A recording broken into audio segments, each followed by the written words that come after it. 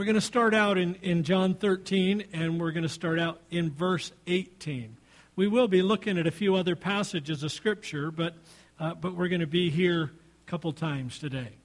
John 13 and verse 18.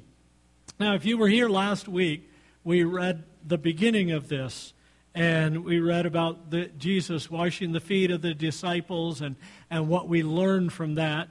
And so verse 18 is continuing from that. I do not speak concerning all of you.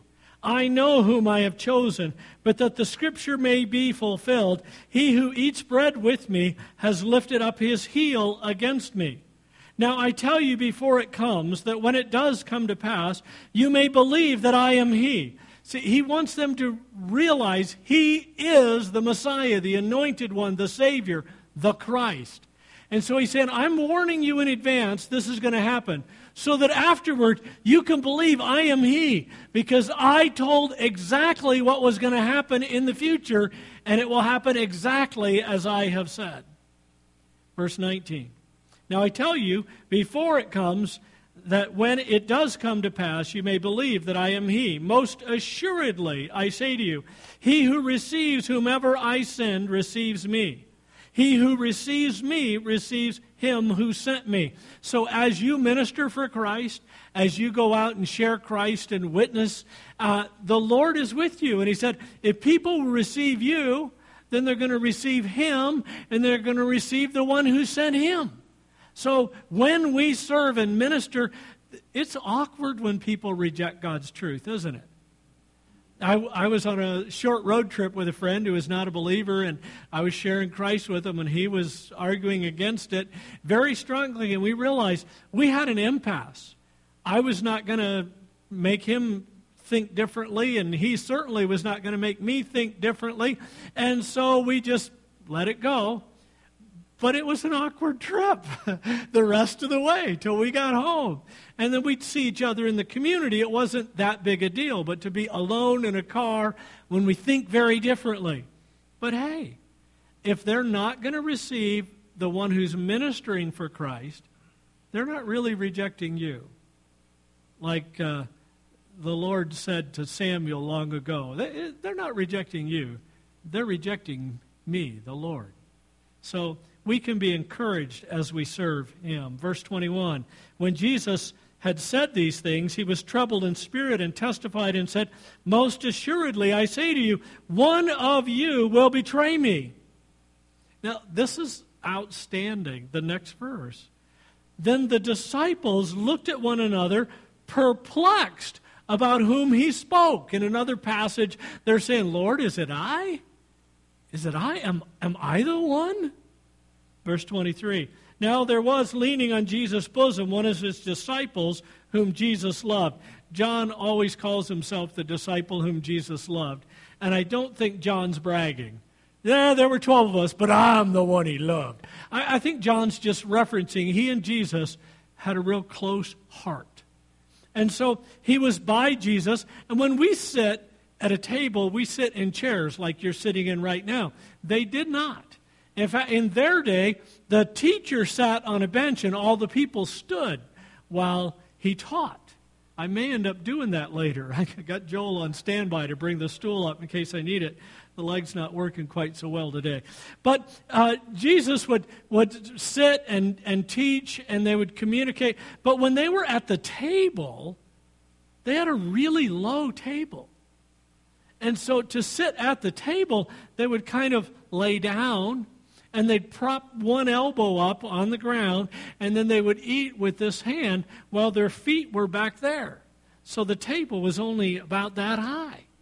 So when John, who's right next to Jesus, leans back to Jesus, he's right next to him, so he leans back, and his head bumps into Jesus about here, and then he can talk to Jesus. I'm glad we don't sit like that when we eat. We have learned that if you sit up straighter, you can shovel it in faster. So, and sometimes we do. So in verse 25, then leaning back on Jesus' breast, he said, Lord, who is it? Well, I left off Verse 24, Simon Peter motioned to him.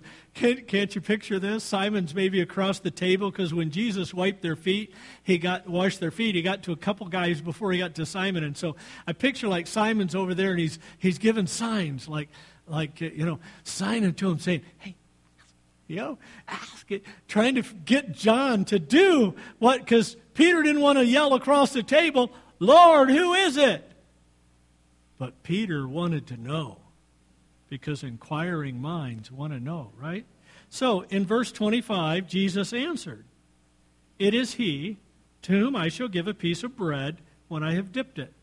It's called the sop, the bread that get wet, and in the juice, the fruit of the vine or wine, and he dipped that in there, and then he would give it to him.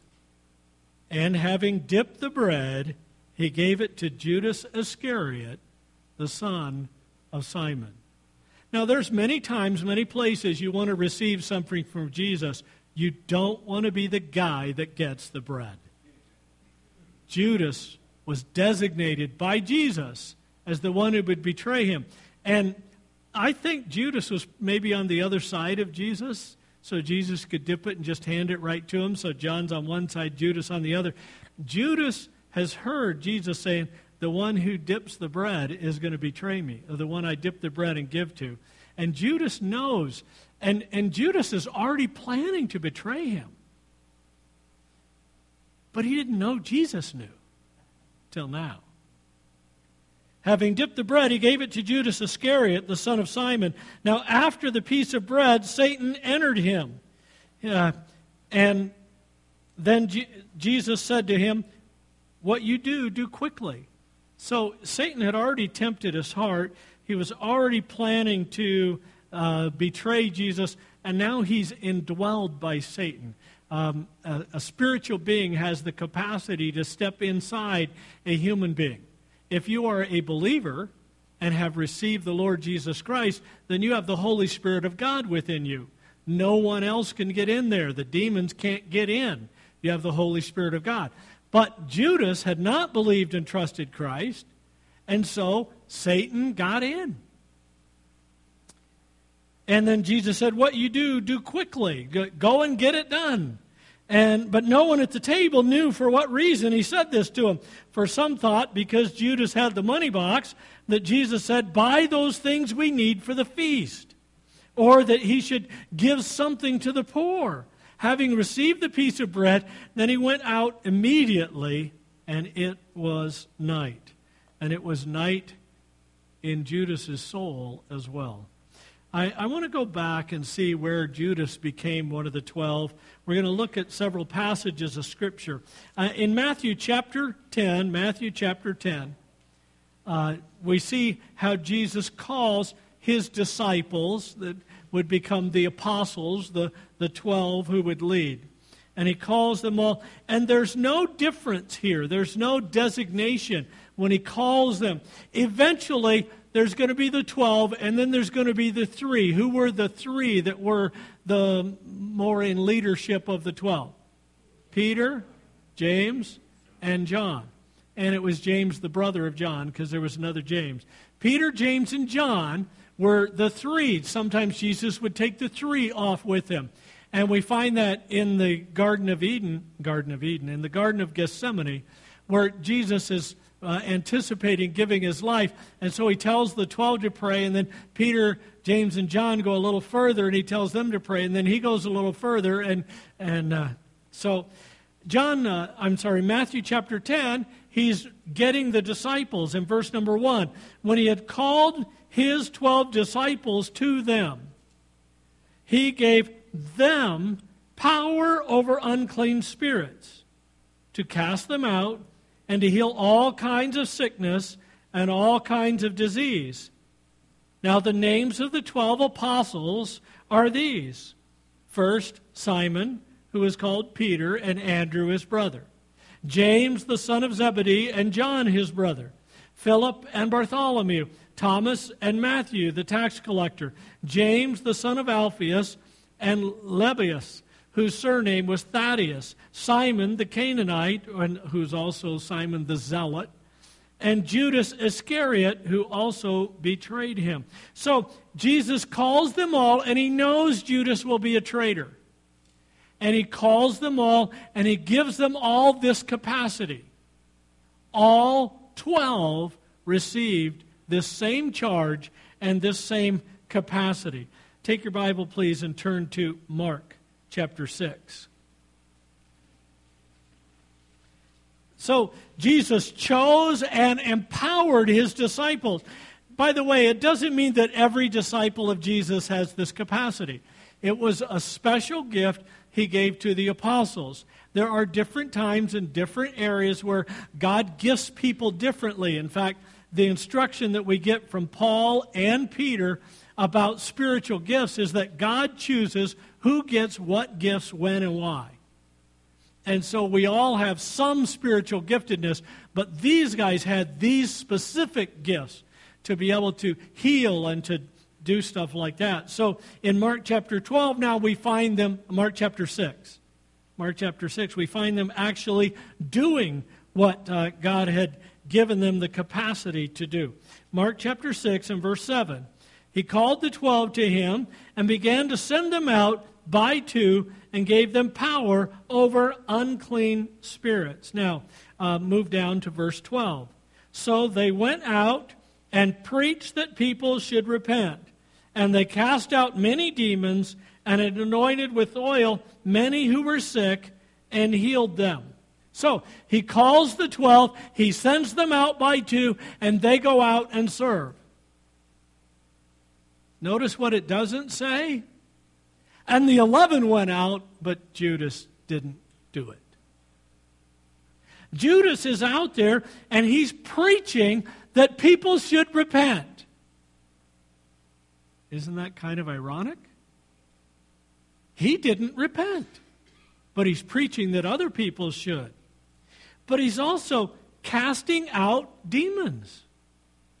Later, he would be indwelled by Satan. But at this point, he's casting out demons. He's anointing many with oil who were sick, and they're getting healed through the ministry of Judas. Now, go back to Matthew chapter 7.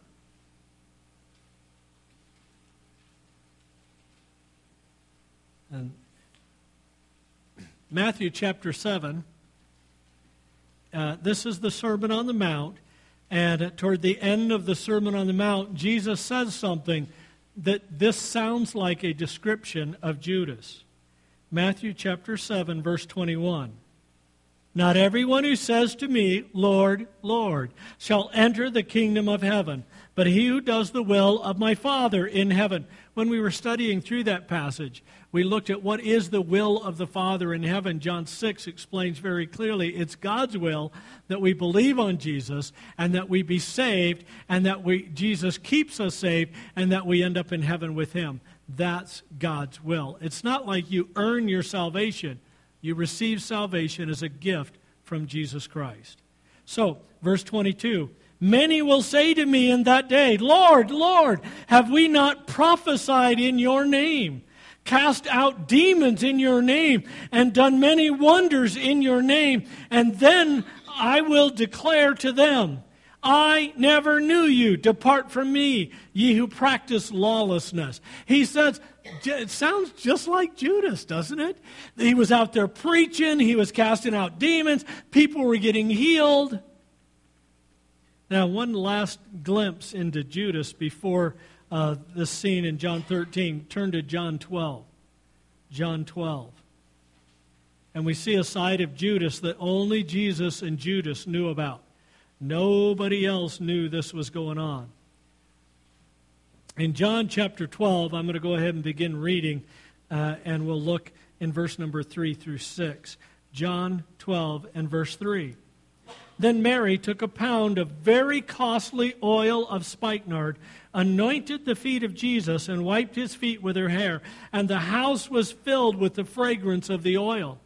But one of his disciples, Judas Iscariot, Simon's son, not Simon Peter, but a different Simon. Don't you feel sorry for Simon? I mean, I think he'll probably be in heaven.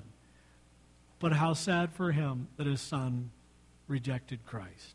Simon's son, who would betray him. And why was this fragrant oil not sold for 300 denarii and given to the poor? This, he said, not that he cared for the poor, but because he was a thief and had the money box, and he used to take what was put in it. He was scavenging from the money box. People would give money to the Lord, and he was putting it in his own bag and a little bit in the bag for Jesus. Joel and I were talking about a mission organization that we just found out they were doing this. An organization we both loved and respected, and it's been exposed that the leaders have been taking gobs and gobs of money designated for missions.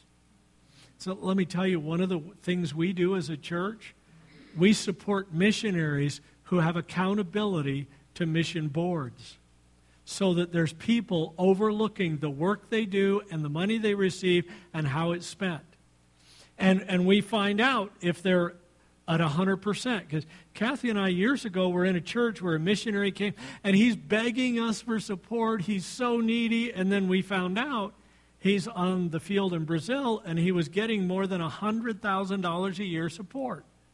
Well, I mean, $100,000 a year isn't much when you're running a ministry, right? Our offerings are substantially more than that in a year, or we'd have to close our doors. But it was all going to him, and then he was using some of it for the churches, the mission, but he was living in royalty because it doesn't cost as much to live in Brazil.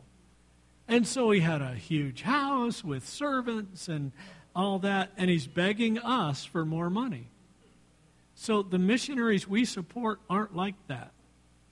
We check them out, we approve their mission board, then we approve the missionary, and so when we're asking you to give to the missionary, we're not expecting that they're living a lot better than you are.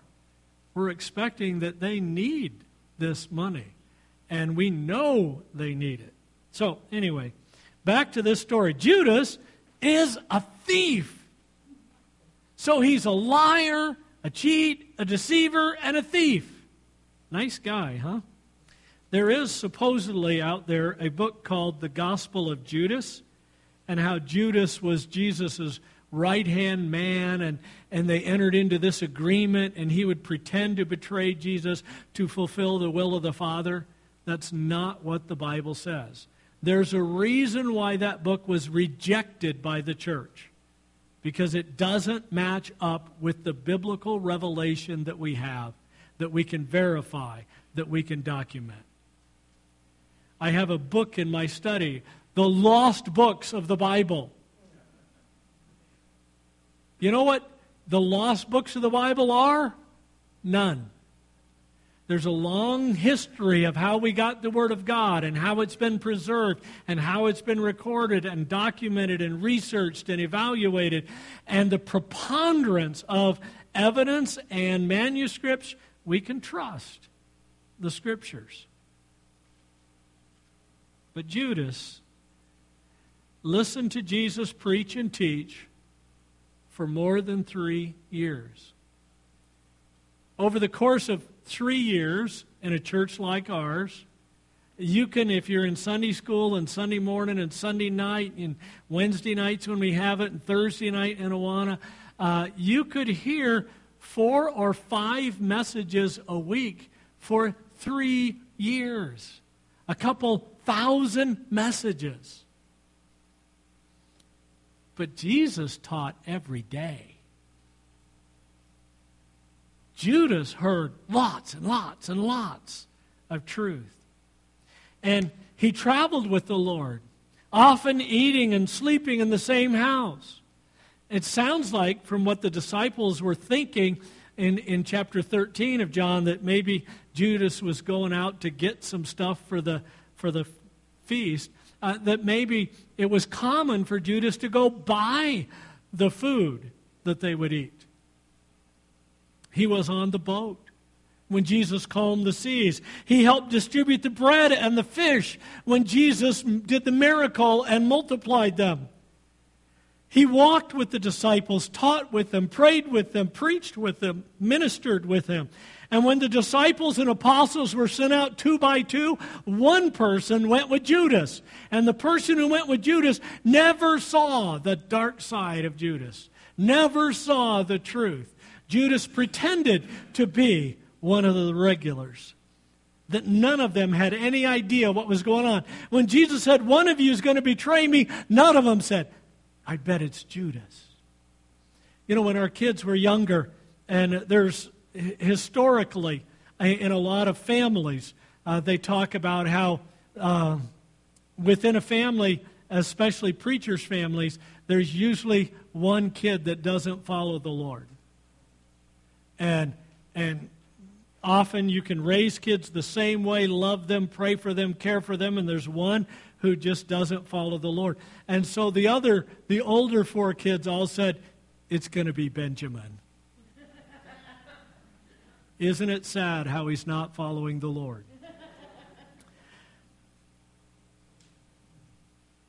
But Judas fulfilled everybody's expectations except Jesus, the one whose expectations matter, the one who is the judge of heaven and earth, the one who is the mediator between God and man, the only one who can be Redeemer, the only one who can be Savior, the only one who can save our souls. Look back in John 13, please. In verse 31. So when Judas had gone out, Jesus said, now the Son of Man is glorified, and God is glorified in him. If God is glorified in him, God will also glorify him in himself and glorify him immediately. Little children, I shall be with you a little while. You will seek me, as I said to the Jews, where I am going, you cannot come. So now I say to you, a new commandment I give to you, that you love one another as I have loved you. That you also love one another. By this all will know that you are my disciples if you have love one for another. And it's kind of ironic that Peter, like the love for one another part, he misses that. He doesn't catch that. He goes back to the part before that, and in verse 36, Simon Peter said to him, Lord, where are you going? Peter later learned to love one another. But it was a difficulty. In the book of Galatians, Paul writes about Peter causing a division in the church in Antioch, and Paul having to straighten Peter out to get it resolved. Peter learned, but at this point, it like went over Peter's head. All he thought was, you're going away. I want to go with you. Now, this is a good thing. Peter wanted to be with Jesus. Don't we all? If you don't have a desire to be with Jesus today, then you need to rearrange the priorities of your life. I'd love to have him call me home today. All of us together. That's my preference. Like an old friend of mine said, I am not looking for the undertaker. I'm looking for the upper taker. I like that. So Peter says, Lord, where are you going? And Jesus answered him, where I am going, you cannot follow me now, but you shall follow me afterward. Verse 37. Peter said to him, Lord, why can I not follow you now? I will lay down my life for your sake. Jesus answered him, will you lay down your life for my sake? Most assuredly, I say to you, the rooster shall not crow till you have denied me 3 times. You see, up until Judas' betrayal, Peter and Judas looked a lot alike. They'd both been called by Jesus into the group of 12. They had both been sent out serving, ministering, preaching, and teaching. They both walked with Jesus and served with Jesus. They both prayed with people to help those people connect with God. But only God knows the heart. He knows whether a person is a pretender, like Judas, and he knows whether a person is a sincere believer, like Peter, but a little bit too sure of himself. Peter denied the Lord, but he didn't betray the Lord. There's a difference. God knows your heart. He knows whether you have trusted Jesus Christ as Savior. He knows whether you're trusting Him in your daily life to make value choices that are consistent with His values as described in Scripture. You see, being a true disciple, as Peter was, does not protect you from sin. You need to guard against sinful choices. Peter, as the story goes on, the history of this night, Peter goes in and he follows Jesus and John, and then he denies Jesus because people tell him, you must be with Jesus because your voice sounds like you're with that group with Jesus. You have that accent. Have you ever heard somebody from England speak English? Doesn't it sound like it's a foreign language? Especially if they're from Scotland. Even the British have trouble understanding the Scottish English. They recognize Peter. You're with him, aren't you? Well, Jesus just got arrested and it looked bad. And Peter said, no, not me, no. And they asked him again, no. And they asked him again. And he cursed and swore and denied the Lord. You have the same capacity as Peter. Remember last week, Peter told Jesus, Lord, you will not wash my feet. And now, it would have been better if Peter had just said, Lord, why do you want to wash my feet? Help me understand and learn. So, you see, we don't get to tell God what to do or what He's not going to do. Lord, you're not going to wash my feet. Jesus said, you really want me to. If I don't wash your feet, you have no part in me. So when Peter denied Jesus, he was so sure that he wouldn't, and Jesus knew that he would. But Jesus already had a plan in place. Jesus already knew He was going to die on the cross to pay the penalty of all sin of all time for all people who will receive Him and trust Him as Savior. And so anyone who believes and trusts in Jesus and receives the gift of salvation, their sins are washed away.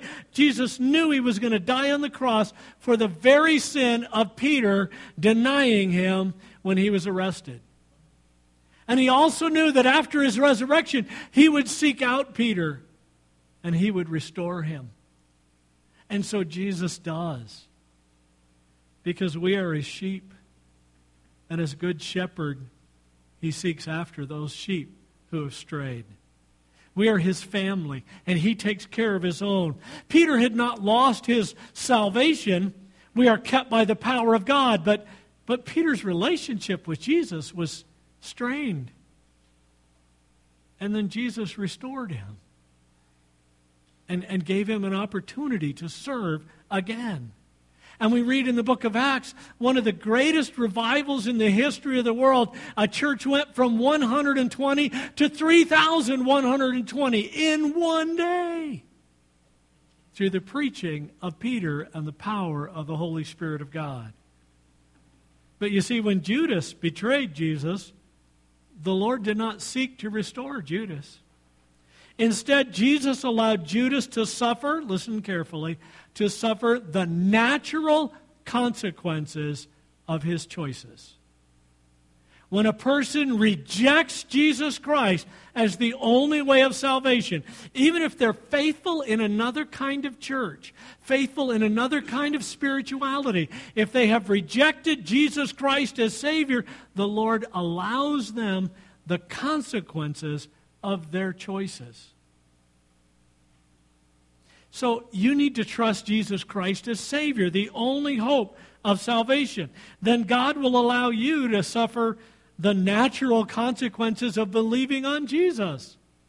And that is your sins forgiven, your home in heaven, instead of the natural consequences of rejecting Jesus, which is the way of destruction.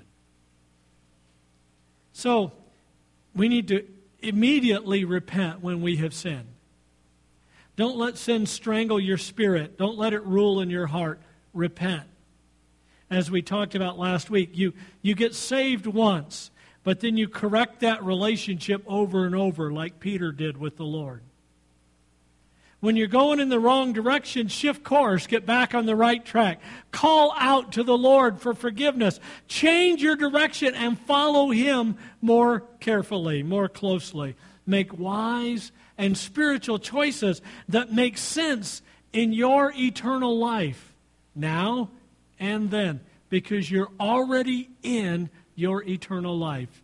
It started at the moment you were conceived, and your eternal life will continue forever. So make wise choices now that you'll appreciate later.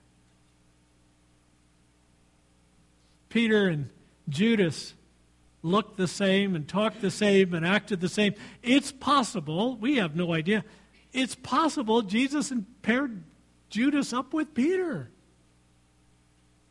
We don't know. He assigned him 2 by 2 and sent him out. Maybe he paired him up with Andrew because they were used to traveling together. So there was James and John and Peter and Andrew. We don't know.